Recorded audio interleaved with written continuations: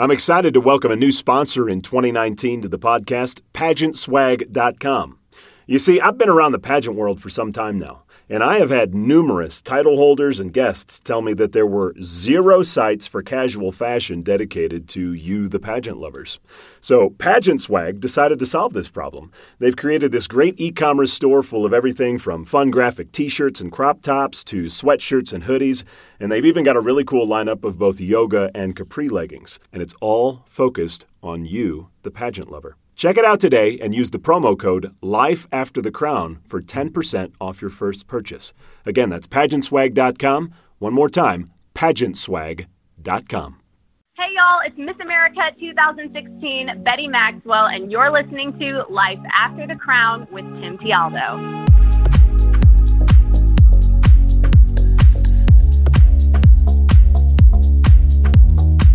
Hey everybody, my name is Tim Tialdo, and welcome to Season 2 of the Life After the Crown podcast. Now, if you haven't had a chance to listen to any of the previous episodes, I do encourage you to go back and listen because there are many valuable interviews that you will definitely gain some wisdom from. Now, for those of you who are just tuning in for the first time, welcome and thanks for checking us out. Each episode of Life After the Crown, I interview former pageant contestants, title holders, and women of influence who share advice and stories on how to help you succeed in the world of pageants, but more importantly, how you can flourish in the professional world once your pageant journey comes to an end. As always, I appreciate you taking the time to download this podcast. I do value your time, and I'm glad you're here listening. So let's get started.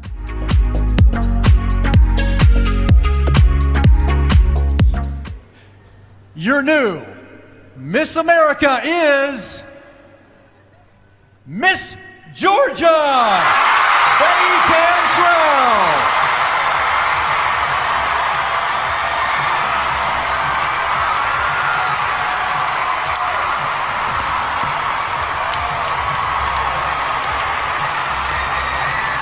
That is host Chris Harrison naming Betty Maxwell Miss America 2016 in Atlantic City. She was only the second Miss Georgia, by the way, to ever take home the title of Miss America. After her year as Miss America, she came out with her first album called Nicotine, which is available on iTunes and Spotify.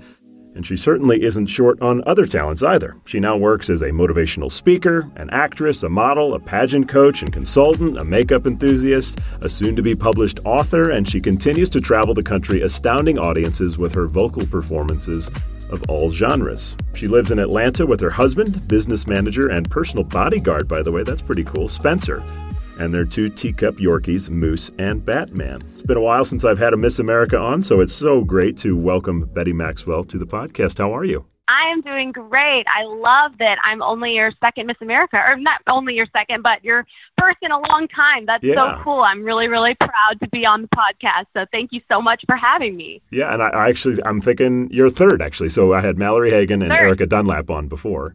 And then wow, I believe I have Savvy cool. Shields coming up here in a few weeks, so I'm excited about that. Yes, I just spoke with Savvy, and she was like, oh, yeah, I'm going to be on with Tim Tialdo, too, right after you are. So I was like, oh, cool. Yeah, I'm running the Miss America circuit here, apparently. Yeah. Well, obviously, just by that intro alone, we can all tell how talented you are, and anybody that saw your Miss America performance knows that as well.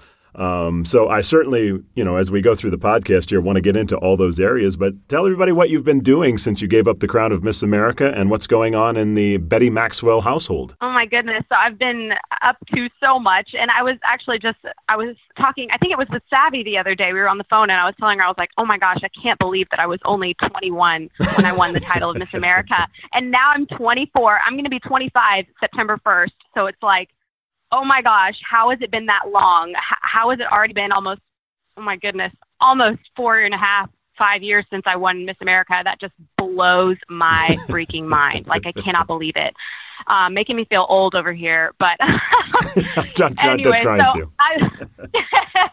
but I've been up to so much since Miss America. And yes, it feels like it was just yesterday, but at the same time, forever ago. It's crazy. But I've since then moved to Nashville and moved back to Atlanta. We lived in Nashville for 2 years, me and my then fiance, Spencer, now husband. But we lived in Nashville for 2 years where I recorded my first album and got my music career kind of off the ground with my producer in Nashville.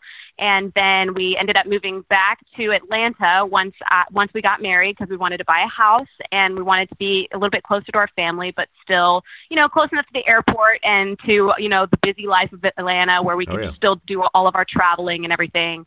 And then recently, I actually was signed with J. Purvis Talent Agency in Atlanta and Click Modeling Agency in Atlanta. So that's the acting and modeling that I've been doing. Been doing lots of really cool things with them. And then obviously still continue traveling, doing lots of events and appearances, motivational speaking, performing, concerts, all kinds of stuff. And then obviously I've got my book coming out in October, my personal autobiography that I'm so excited about, and it's actually available for pre-order right now on Amazon. So I'm so excited. Lots of big things. Wow, such a boring lifestyle, Betty. So boring. So boring. Well, yeah, so I want to get into all that, but as with everybody I have on, especially when it comes to national title holders and somebody especially in the America system, I do want to talk about just the whole experience of going through the Miss America system, obviously winning the national crown and just what that was all like. So take me back to when you started competing and really why that happened. So I actually did not have a typical pageant story like most pageant girls. I started doing pageants when I was 19. So I was kind of a really late bloomer.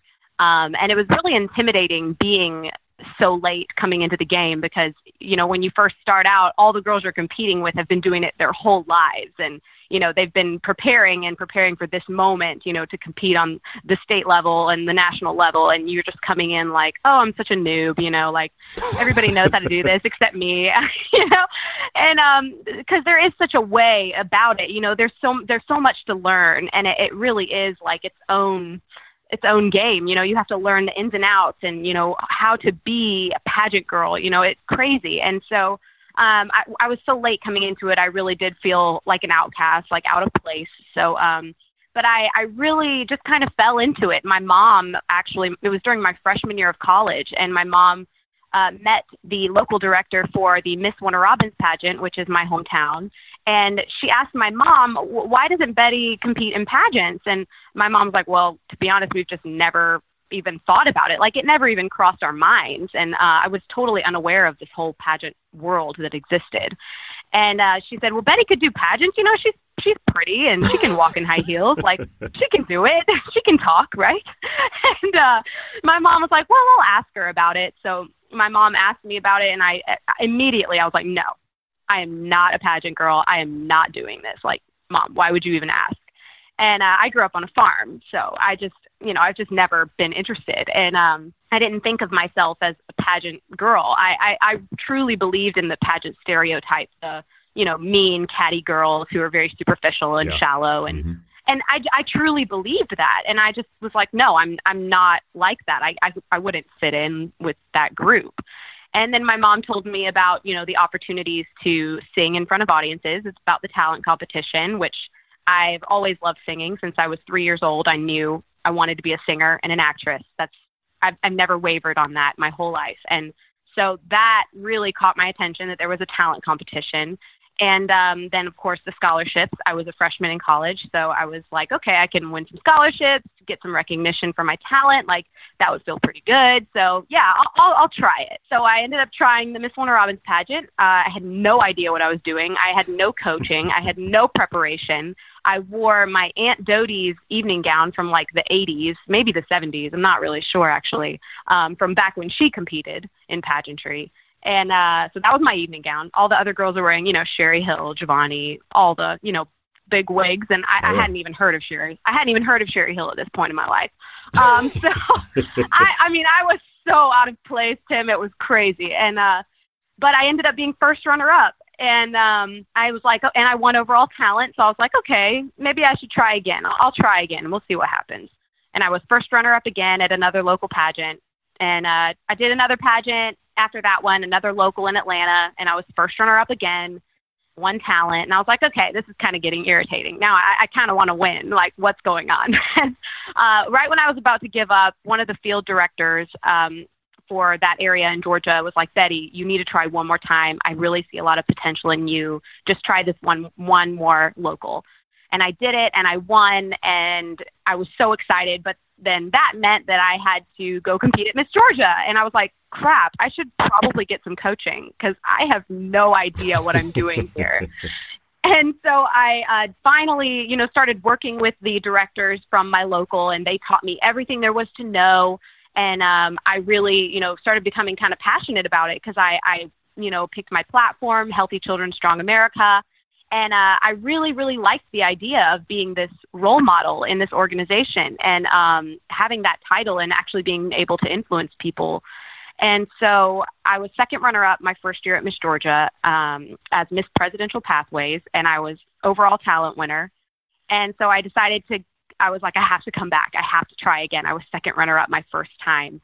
And so I went back and actually won Miss Warner Robins, my first local that I tried in my hometown, went back to Miss Georgia my second time and won Miss Georgia, and then went on to win Miss America. And here you are. And here I am today.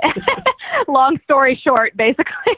Well, no, and it's really good because I think what you said, you grew up on a farm. Probably, I would guess you were a tomboy. I was always half and half. Like you would see me like 5 years old, naked, playing in the dirt. And then you would see me at dinner time. I would make my mom announce me for dinner. Like literally, I would make my mom, I would put on my nicest dress, like princess dress, and then I'd tell my mom, okay, I'm ready. And she would say, announcing Betty Cantrell for dinner. Like, I am not even kidding. And so, I really always dabbled in both. I always loved, being the farm girl and being on the tractor and shooting guns with my dad. But I also loved makeup and dressing up and singing. So I was always half and half. Well, I'd love to know this because I think since you've gotten into pageants and just I would say in the last 5 years here, I mean, there are so many organizations for pageants anymore. I mean, it's like a sampler platter when you go out there. It's like you can participate in whatever. At the time, why did you choose America over any other at that point? Was it just because it was the best, most well-known one, or?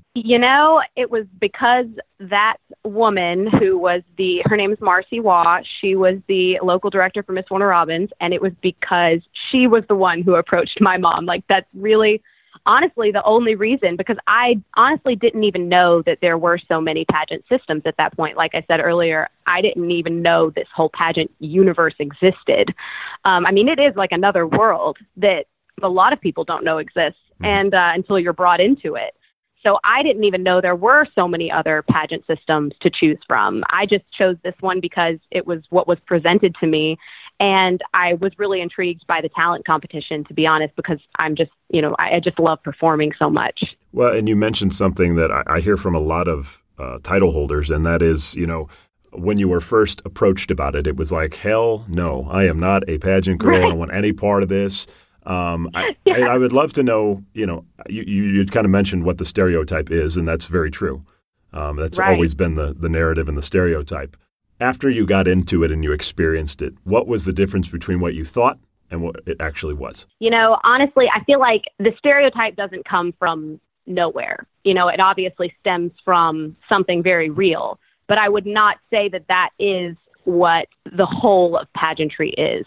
What I've experienced in pageantry, yes, there will always be those girls who are not very nice. There will always be the mean girls, the shallow girls, but that is not the majority. That is a very small minority. And you're going to find that anywhere in life. There will always be bullies. There will always be mean people in the world.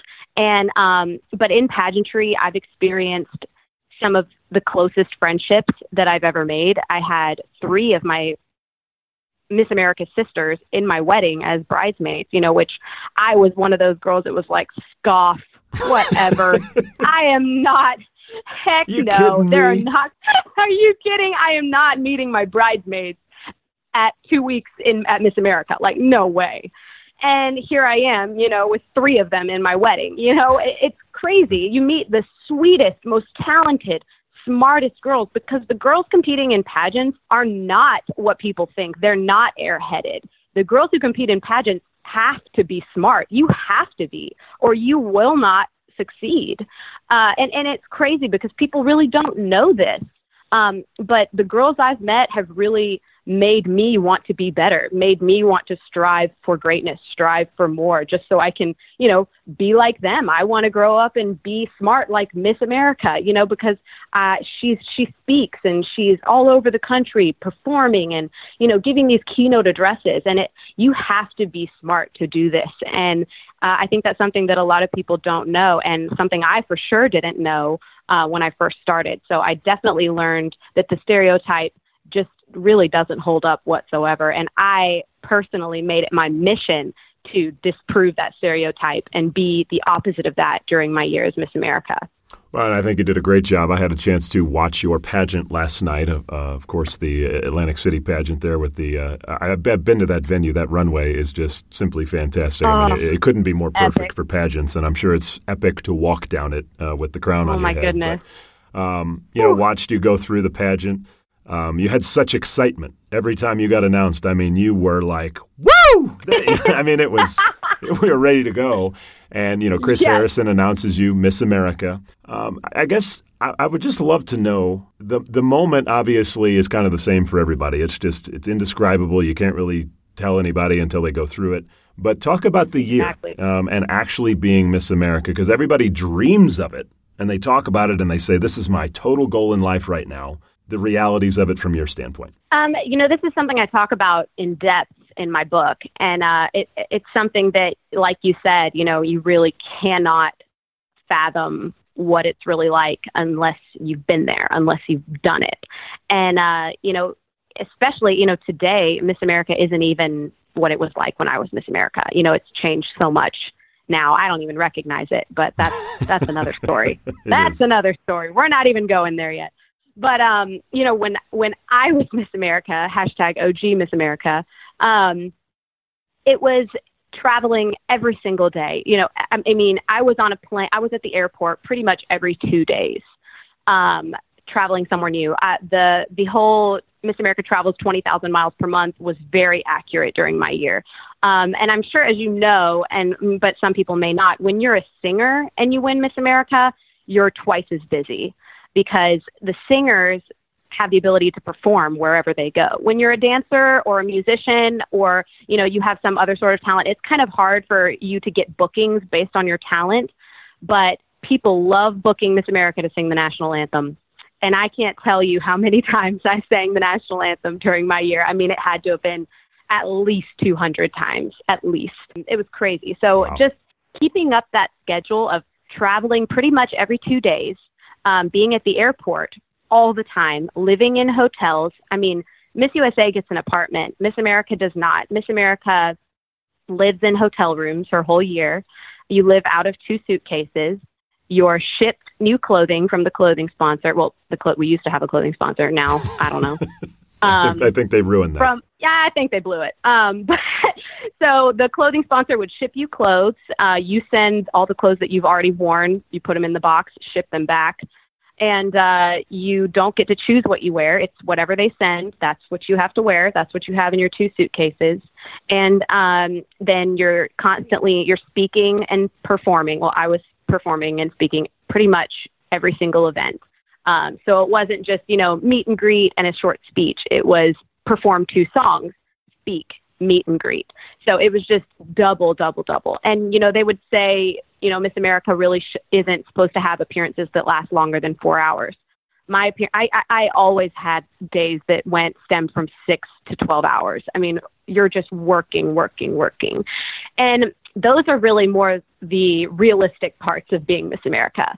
But there are other realities, like the little kids, the faces that you get to meet, and the impressions that you leave, and just walking into a room with that crown on your head and just seeing the faces light up in the schools, in the hospitals, wherever you're going, just the impact that you have as Miss America with that crown on your head. People notice, people listen. And I took that so much to heart that, wow, I have a voice with this crown on my head. But what I learned even more than that was I have a voice without this crown on my head. It really taught me to appreciate what I bring to the table, what I bring to the title, what I bring to the world. I have a message and I have something to say.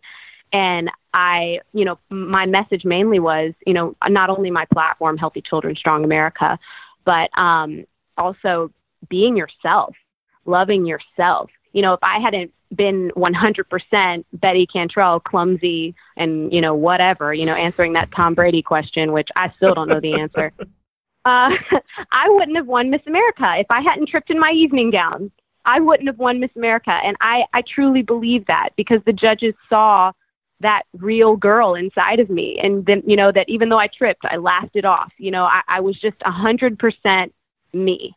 And that's why I won Miss America. And that was, the story that I told everywhere I went. If you're not 100% yourself, you will not succeed in life. Your unique abilities are what make you special. And, even my clumsiness made me special. So that was something that I really loved talking about during my year. And I think you actually had a chance to talk to one of your judges. I think you made an appearance with Kevin O'Leary, yes. Mr. Wonderful from Shark Tank. Yes, I did. And we got to present an award. I can't remember which one it was. Was it the AMAs? I'm not sure. But I got to talk to my judges right after I won, all of them. And Brett Eldridge was the first one to come up to me because he asked me the Tom Brady question. Mm-hmm. And he comes up to me and he goes, "Betty, I am so sorry about that question." Because it's not his. He's basically handed the question. Right, exactly. He was like, "I promise you I did not write that question. They gave us the questions, but as soon as I read it, I felt so sorry for whoever got it." And I was like, "It's okay, Brett. We can still be friends. Like, it's okay." But the judges actually told me, because after I won, I went up to them and I asked them, I was like, how did I win? I truly didn't believe I was going to win because of that question and tripping in my evening gown. And I don't know if you know this, but I had earrings falling off all night. Like, it was just crazy. And they told me, "Betty, you were the realest one. We could relate to everything that you did that night. We could relate." And we knew that that's what Miss America needs to be, somebody relatable. The girl next door that, any little girl can look up to and be like, "Oh, if she can win Miss America, I can win Miss America." And I took that with me my entire year and spoke that truth to every hopeful little girl that I met. Well, you mentioned one of the things that you go through when you hit that national stage, you get into the top 10, top 15, top 5, is the question. Yours was a Tom Brady-based question, but I think one of the critiques that the world outside of pageants always has about pageants is that if it's called a beauty pageant, and it is about beauty and intelligence and, all these other areas that come into play, the talent, why is it that somebody like you is asked to solve the world's problems and only has 20 seconds to do it? I think that's been always one of the critiques. And I would love to know from your standpoint, do you like the fact that it's so difficult when they get to those top 5 questions, or would you prefer that it changed a little bit more to maybe show more personality or just something different? I would love for it to have been more about personality, something personal that we could share, because everyone in the world knows that we all want world peace, like end all, be all, end game. Yes, we all want world peace. We all want to, make the world a better place. So I feel like those answers are so expected. So I do feel like it should be more personal. And, I studied so hard for that moment, because I just expected political questions. That's what it always is. It's current events. And I studied and studied, because it's not just for that. It's for the interview portion too. You have to study and prepare. And to get a question about whether or not Tom Brady cheated was just such a letdown for me. I was like, man, all that studying, why wasn't I just watching football? I would have been so much better prepared. So I just felt that was just not fair for me in that moment. But, I just accepted it. That's what happened.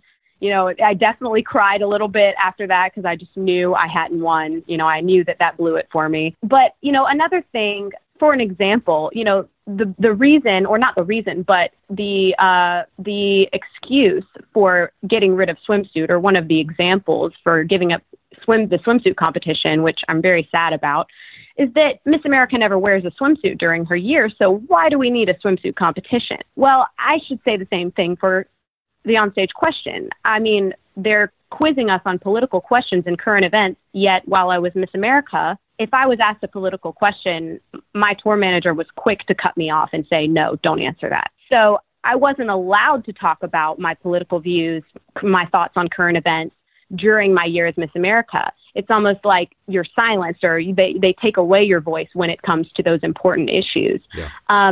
But they want you to answer it in 20 seconds in front of millions of people, of course. So things like that it's kind of hypocritical, and it's very irritating to have to be put on the spot in front of millions of people. And, half the country's going to hate your answer and half the country's going to love your answer. So it's really hard.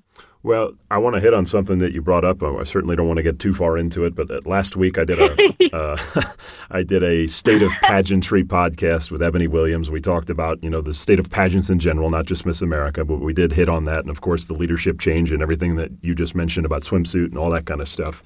As a former Miss America who went through the system and had certain things that you loved about it and obviously aspired to be, you mentioned earlier that you don't recognize it anymore.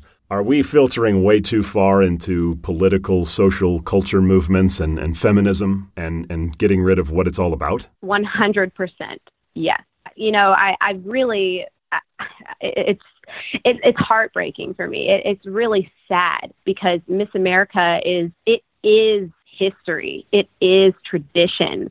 And that's what it is. And when you take that away, what is it anymore? If you take away what it all started with, a swimsuit competition, that's all it was when it started. When you take that away, and that's just one thing that's been taken away, it's ever changing. Every day I look at my phone and I have some notification, some text from someone about what they've changed now, what's different now. And it's almost like now it's like they're just, yes, daily. And it's like, oh, well, it can't get worse. Oh, but then I wake up the next morning and something else happened and it gets worse and worse and worse.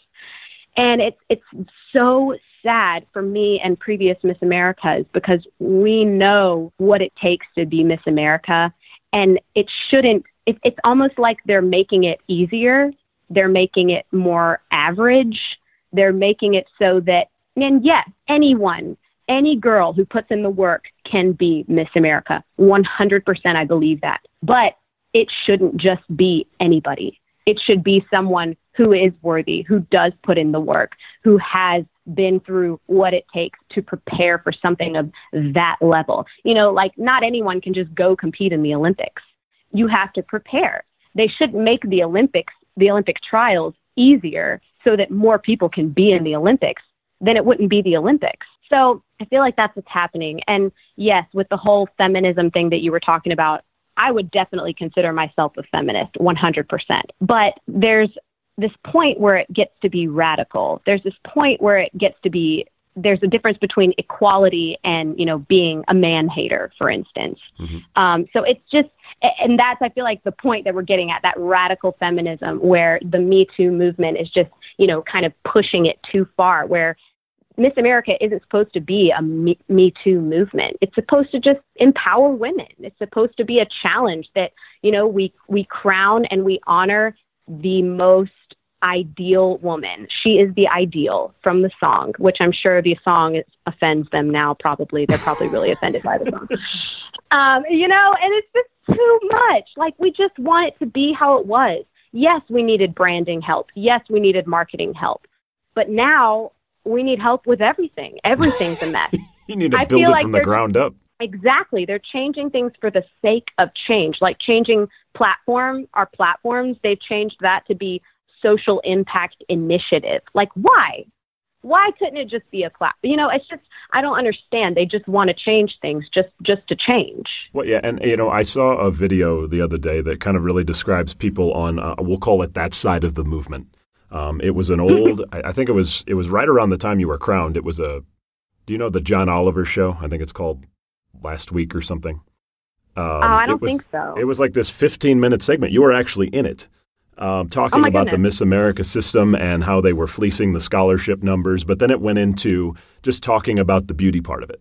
And he had a shot of Chris Harrison walking along all of you on the stage saying, "Welcome to the Miss America pageant." And they paused it and he's like, how the hell does something like this even occur anymore where we're putting women up on a stage? And I think it's sad that they look at it like it's a meat market because Right. You know, even you as somebody who were standing up there, I know that's not how you look at it, but that's the perception from the radical, angry feminist side of the movement. And I think they're standing it for everybody else. And I wish they would stand up to it, because what you mentioned earlier was exactly true. They're trying to please everybody. And by trying to please everybody, they're pleasing nobody. And, you know, again, if you want to compete, guess what? It's hard work. It's not for everybody. Yep. It shouldn't be for everybody. And if it is, I mean, then what the hell's the point of a pageant? Exactly. You know, there comes a point in time where you have to accept it's a competition. One girl is going to win out of the thousands that are competing to be on that stage. And, you know, it's just like what you said with, you know, the swimsuit competition. You know, they're trying to please everybody, and in the end, they're pleasing no one. Girls have been competing in this pageant for almost 100 years. And now, when everything's starting to change, we've seen numbers lower than they've ever been. Atlantic City doesn't even want them anymore. And Atlantic City needs Miss America. You know, that's one of their biggest attractions. And they're even saying, you know what? No, like we can't. And it's so sad, because that is our home. Atlantic City is the home of Miss America, and it holds so many special memories for me. And just the fact that Atlantic City doesn't even recognize Miss America anymore is just, it's so sad. Yeah, what is it, like the Mohegan Sun, and where is it this year? In Connecticut. Yeah, I mean, in Connecticut, in the winter, December, right before Christmas. I mean, the same night as Miss Universe. I just don't, on a Thursday, like I could keep going on, on and on and on. It just doesn't make any sense to me. And it's just heartbreaking, because I just want Miss America back. And like I said, girls have been competing in this for 100 years almost. And by the thousands, the numbers have never wavered. And now all of a sudden, the numbers have dropped considerably. Local pageants are dropping out. Like, we lost, I think, 3 or 4 locals in Georgia this year. Mm-hmm. And I keep hearing rumors of things that are going to be happening this year with Miss America, you know, and I'm not going to talk about them because I don't know if they're true, but I keep hearing things that are just making me even sadder. And it's just like, why is this happening? And, you know, we all signed that petition back when the leadership, you know, was first changed, and we all realized how bad it was getting. And we were like, okay, let's all sign a petition. Let's raise money. We had hundreds of thousands of signatures, and they still wouldn't step down. Yeah. So I just don't understand who they think they're pleasing here. Well, I'll tell you who they're pleasing: themselves. And that's the unfortunate truth of it right now. Is I think what's happening inside the Miss America organization in particular, it's a lot like our government and politics. I mean, the people have to rise up inside the organization and say, we're taking this thing back, because right now it's a dictatorship, and it needs to be a democracy. And people are afraid. I would love to see people like all of you former Miss Americas just rise up and say, you know what? Either it's going to die on the vine right now the way it's going, or we're going to take it back and rebuild it back up to something of – because it's not just tradition. I mean, Miss America I was born in 1977. That thing is an iconic thing in America. It's not just a pageant. It's like it was a big deal, and it still should be. Right. And, you know, taking away the swimsuit competition because some man might objectify us, you know, it's just like – welcome to the world. Welcome. Hello. Yes, this is the world. Like I said earlier, there will always be bad people in this world. Always. You can't do anything about it. But I'm certainly not going to let some person out there keep me from rocking a swimsuit on national television. Like, that is empowering. That is why I got in shape in the first place. You know, before I started competing in MAO, I didn't care about my body or what I looked like. But then I said, oh my gosh, I have to compete in a swimsuit competition. I better start getting in shape. I better start taking care of myself. That is why I have the body I have today. Why I started working out, why I started caring about what I ate was because of that swimsuit competition. And now I just feel like that motivation is gone for girls, you know, to take care of themselves. And that was something so huge for me personally, and why I started taking care of myself. It makes me so sad. But just to take it away because some person might objectify us out there, girls know what they're signing up for. For almost 100 years, girls know I'm signing up to walk in a swimsuit, and I am proud of that. Well, and I think that's the one thing that I don't think a lot of people understand is for a ton of you, and I'm not saying everybody, you want to be seen in a swimsuit. Let's be honest. Absolutely. I mean, it's Instagram today. Everybody wants to be seen like that. Absolutely. And you know, what they should have done is they should have gotten someone like Ashley Graham, who is rocking her body as a plus-size woman in swimsuits, in lingerie, as a model. She's incredible. And Miss USA has utilized her a ton, and it's been amazing. We need people like Ashley Graham out there saying, we want you plus-size girls. We want you girls of all shapes and sizes to come compete in our pageant. Pageant, yes, I said it. Pageant is not a bad word. We want you girls to come compete. We're not going to say that we're going to take this away so that you can compete. We want you in a swimsuit. We want you to feel confident and love yourself and rock it on this stage. That is what they should have done. And instead, they made it sound like we don't want to see plus-size girls in swimsuits, which is so messed up. And that is the way it's coming across to me. Well, and, you know, they're never going to get what they're after. And I think they're after like a moral utopia. Like it's going to be this perfect heavenly place at one point where everybody's accepted and there's no bad blood between it. It's just never going to happen.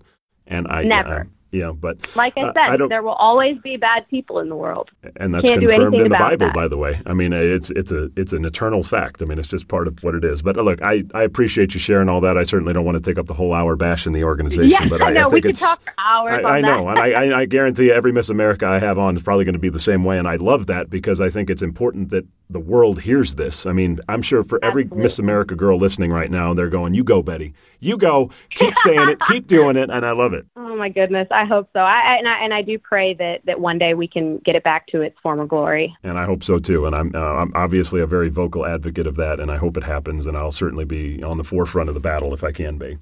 Awesome. Okay. So let's talk about your life, and in particular, your music. Now, anybody that saw Miss America heard the incredible pipes that you have and the operatic music that you were singing, but you have this other side in which the first time I heard your music, at least for me, the person that came to mind is you sound like Carrie Underwood. And I was like, wow. Oh, my goodness, thank you. Yeah, incredible. I listened to your Nicotine album, and I was just blown away. And I can't imagine you not succeeding. So let's talk about your music career and kind of what's happening there. Well, thank you so much for saying I sound like Carrie Underwood. She's one of my music idols, so thank you. So I've been studying classical voice since I was 14. I started working with the head of the vocal department of Wesleyan College in Georgia, and when I was 14 years old, and so that was my 8th grade year. And then so through high school, I continued working with her, and then of course when I went to college, I was a vocal performance major, so I continued working at Mercer University with another vocal coach.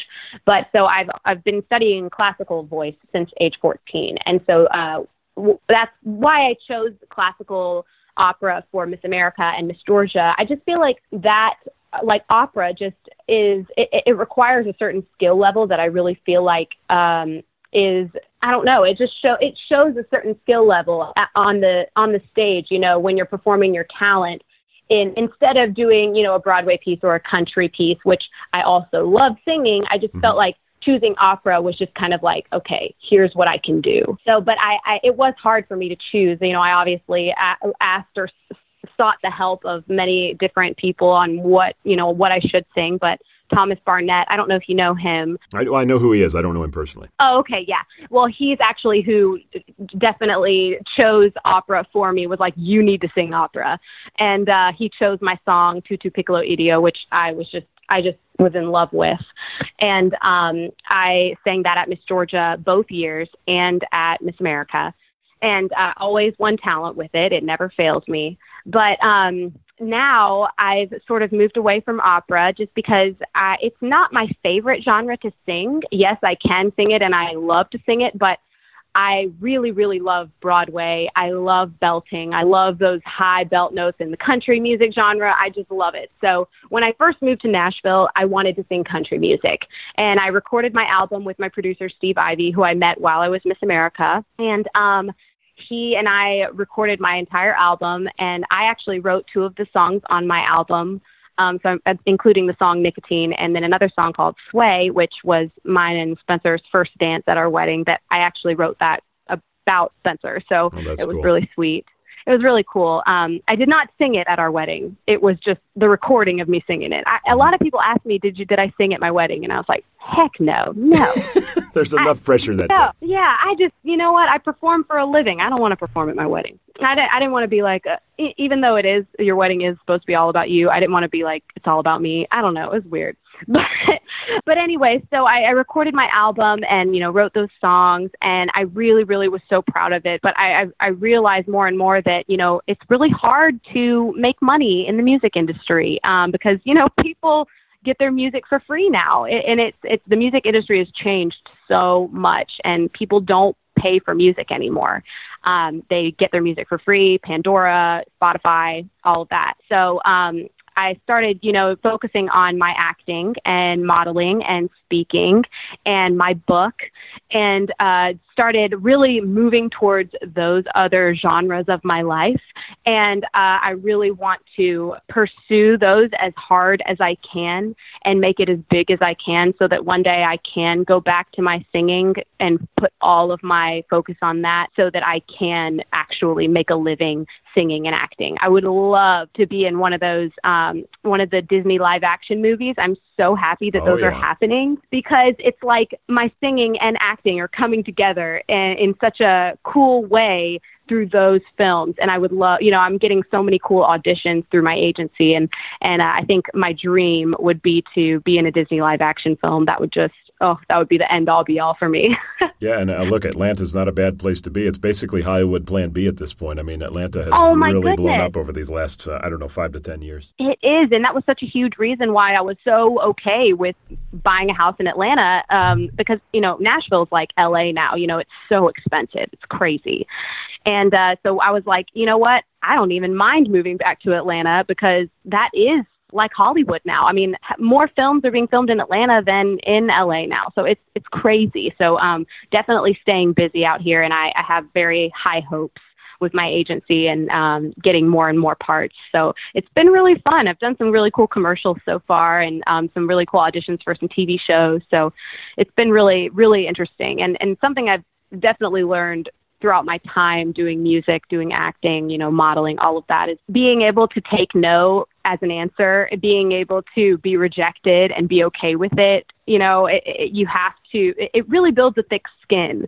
I've been rejected so many times and, a lot of people don't know that, don't see that because, social media is 10% of our lives. And, most people only share the good, but, I've actually, I've been rejected many, many times, been told, no, you're not what we're looking for. And that's really hard, but it's definitely made me tougher. It's made me build a thick skin. And, the fact that I haven't given up yet, I'm really proud of myself. And I'm just going to keep pushing for it as long as I can. And that's what I tell, everyone that I meet, all my followers, all the girls I met while I was Miss America, don't give up on your dreams because you're going to be told no so many times, but that's no reason to give up. You just have to keep trying, pick yourself back up and begin again and begin again. God is still good. He's still with you. Well, speaking of your personal experiences, you mentioned earlier you have a book that is out for pre-order right now on Amazon, and I know you're very excited about the release of this. So number one, can you tell everybody the name of the book? And then number two, tell us what it's all about. Absolutely. So my book is called Miss Unlikely, and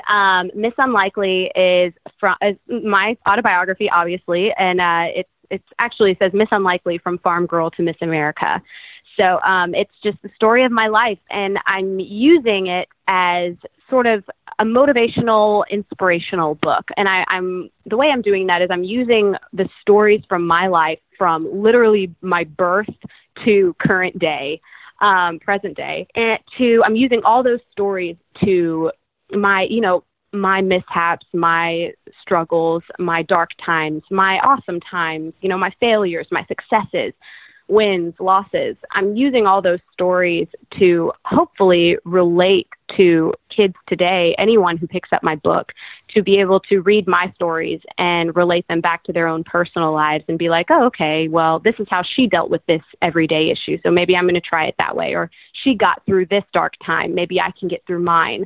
And I feel like my stories are so relatable. I talk about everything from my awkward phase in middle school to my first kiss to boys, boyfriends, how to find the right guy for you. You know, it's really a self-help book through all of my failures in life. So all of my embarrassing moments, let them comfort you and help you get through your embarrassing moments. So it's a very vulnerable position for me. I keep talking about that on my Instagram about my book. It's more vulnerable position than I've ever been in. More vulnerable than walking in a swimsuit in front of millions of people. Just opening up my life to the world, basically, telling them stories that I don't think most people know about me. Just breakups in high school and, liking a boy who had a girlfriend, just things like that seem so trivial and everyday, but they're things that in today's society, kids struggle with so much because of the pressures of social media and the pressures of, being a kid in this technological age. I feel like they need somebody to look to for help in those small things, because of those pressures. So even talking about, like I said, like my first kiss and how did I feel about that and how did I think it was going to be like and what was it actually like? Things as simple as that, I feel like is really going to help kids today who are struggling with this, like I said, social media age. Well, you mentioned that, 10% of our lives is social media. Most people only put out the things that are, their highlight reel, of course. They don't want anybody to know about their insecurities. What I love about what you're doing in the book is, and this is something that I had talked about with another author that I had on by the name of Heather Monahan, is that when you basically admit all of your insecurities, all the things that you've struggled with in your life, it puts you in a position of power because now those things that you're worried that people might, accuse you of or make fun of you for or any of that, it's all out there. And you can be like, yeah, I already said that. I know. Don't worry. And it puts you in a place where it's like, now I'm powerful because you have nothing on me. I already know what my faults are. What else do you have? And I think it's great that you kind of show that to other people on how to do that. Exactly. And I did that with, while I was Miss America with tripping in my evening gown, and my Tom Brady question and, losing my earrings twice during the night. I talk about that in every keynote address that I gave while I was Miss America. I talked about, oh my gosh, I tripped in my evening gown, not once, but twice on the runway. It's just things like that where it's like, oh my gosh, that was probably the most embarrassing thing that's ever happened to me. It's like the most stereotypical thing you could possibly do is trip in your evening gown on stage and, fumble your football joke, fumble your onstage question and, talking about those things and just putting your insecurities out there on the table like that, it makes other people feel more comfortable about their insecurities as well. And that's the whole idea behind my book, is just making people feel a little bit less insecure about themselves because guess what? I have some crazy insecurities too. And you might think I'm this perfect Miss America with, a big following on social media and this perfect life, but people don't know half of the things that I've been through or the things that I'm going through or, even just this past year dealing with my husband's mother's suicide, something like that people just, they don't believe that such horrible things can happen to people who seem to have these perfect lives on social media. When something that hard hits you, it's just nobody knows what that's like. And I did put a chapter in my book about dealing with that alone, just dealing with that as a married woman. How did it affect my marriage? How did it affect me? How did it affect my husband? And just how did we get through it? I mean, it was one of the hardest things I've ever been through. And I made sure to put a section in there about that, just really opening up about the hardest parts of my life, just hoping that somebody picks up my book and it helps them too. Well, look, I am personally appreciative of that because, what you guys dealt with this year. I lost both my parents this year in a matter of 5 months, and I've been very close to the code about it. I haven't talked about it, but yeah, it is like those are the things in life that no one can teach you. You can't go to a class for. You can't take it, anything at a university, and it's like, how do you deal with it? I'm sure I'll come out eventually and talk about it. I haven't really, but I love the fact that you guys are putting that out there because that is such a unique situation that there is no school for it. It's like, Betty can at least tell me what it was like and maybe how I can cope with it. So thank you for that. Thank you for thanking me.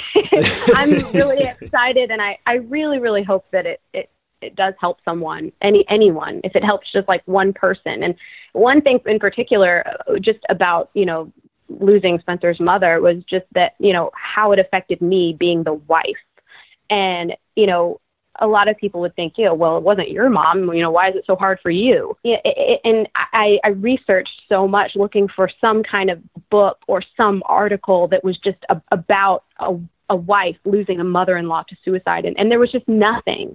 There was nothing that I could find that could help me. Like you were saying, there's no school, there's no class, but there are books for people, who have a mother that they lose to suicide, or a brother or a sister, or, whatever. But there's nothing for the wife or from the wife's perspective. And it affected me so deeply.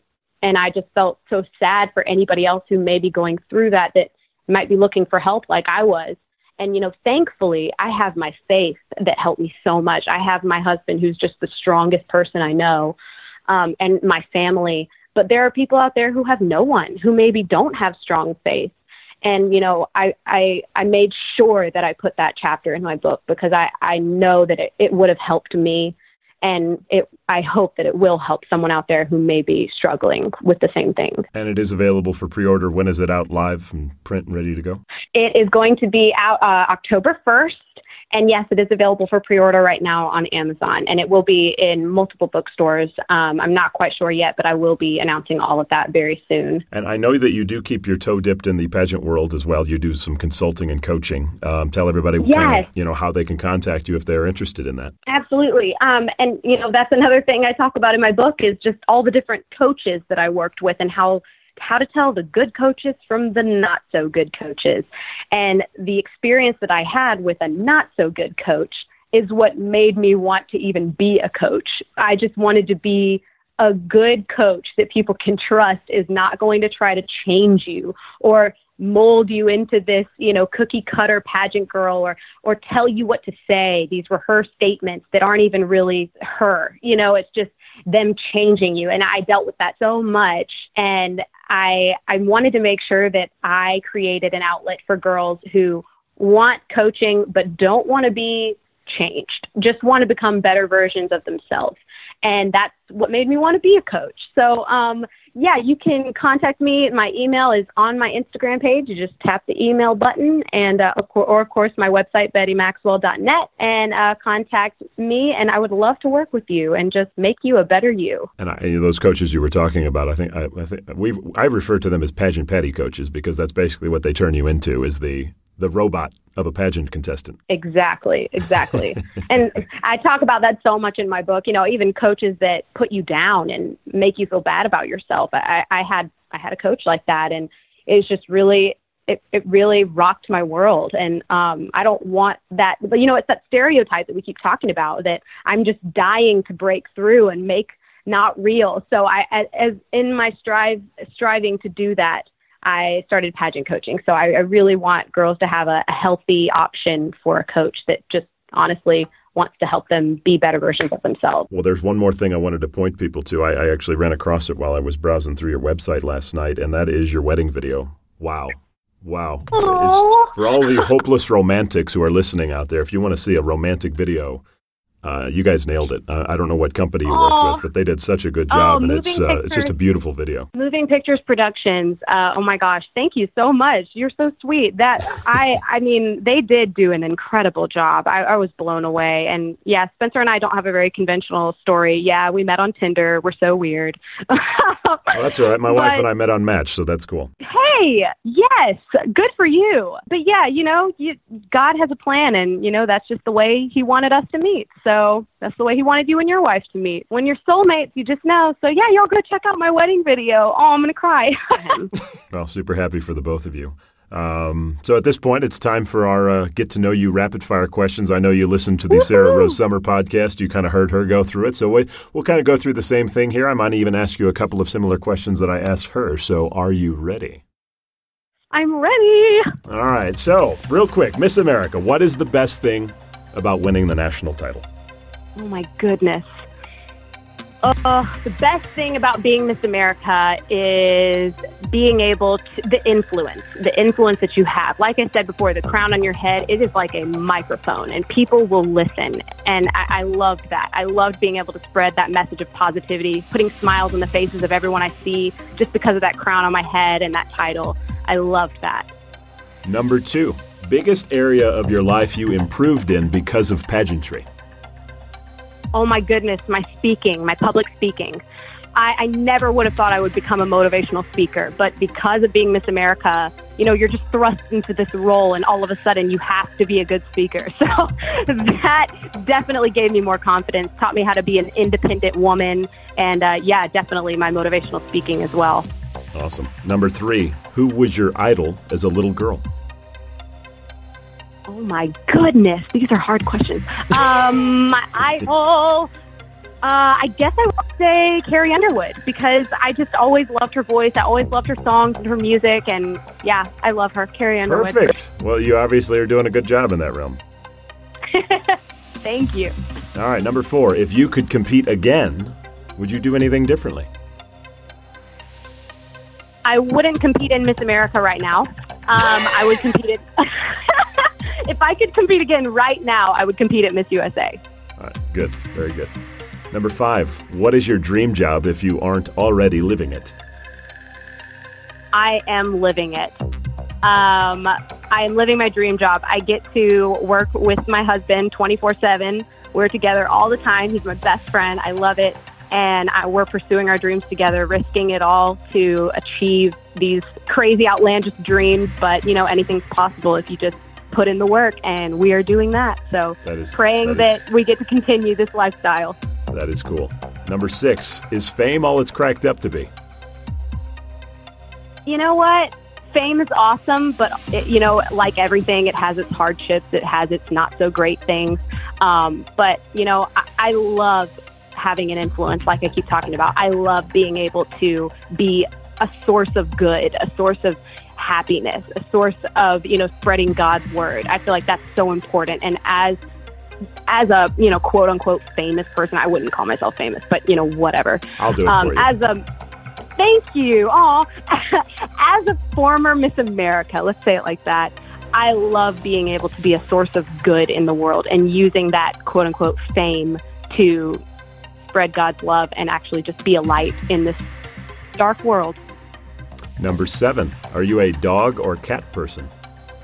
Dog. Woo woo. Love my dog. What kind of dog do you have?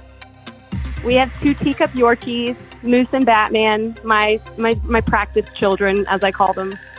Number 8, have you ever gone to a movie alone?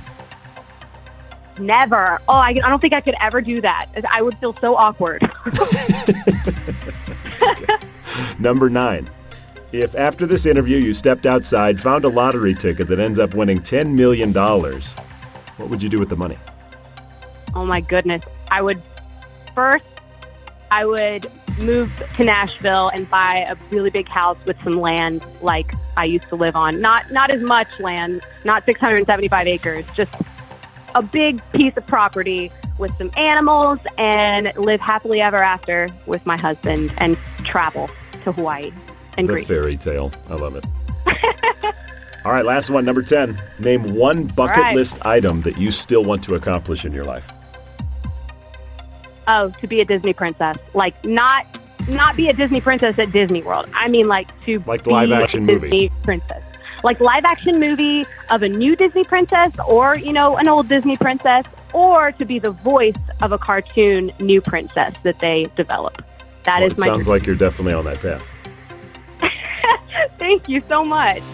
Well, gosh, this has been really, really fun, and I appreciate how candid, number one, you've been, and just honest about everything, and so excited for what the future holds for you, because like I said, I think you sound like Carrie Underwood. You obviously have so many different talents. You're a beautiful woman. There's just a lot of good things happening for you, and just all the best for you. I'm praying for you. Thank you so much. And thank you so much for having me on. This has been so much fun. And yes, I think being real and being authentic and candid is the most important thing we can all do and be. So I thank you so much for having me on to share that. And God bless. Thank you so much.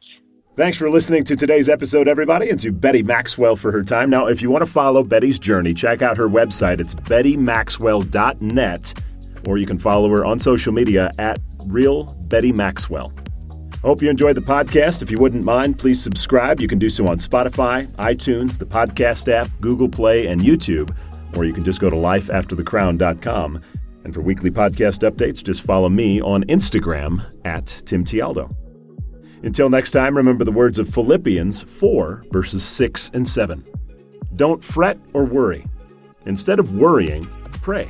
Let petitions and praises shape your worries into prayers, letting God know your concerns.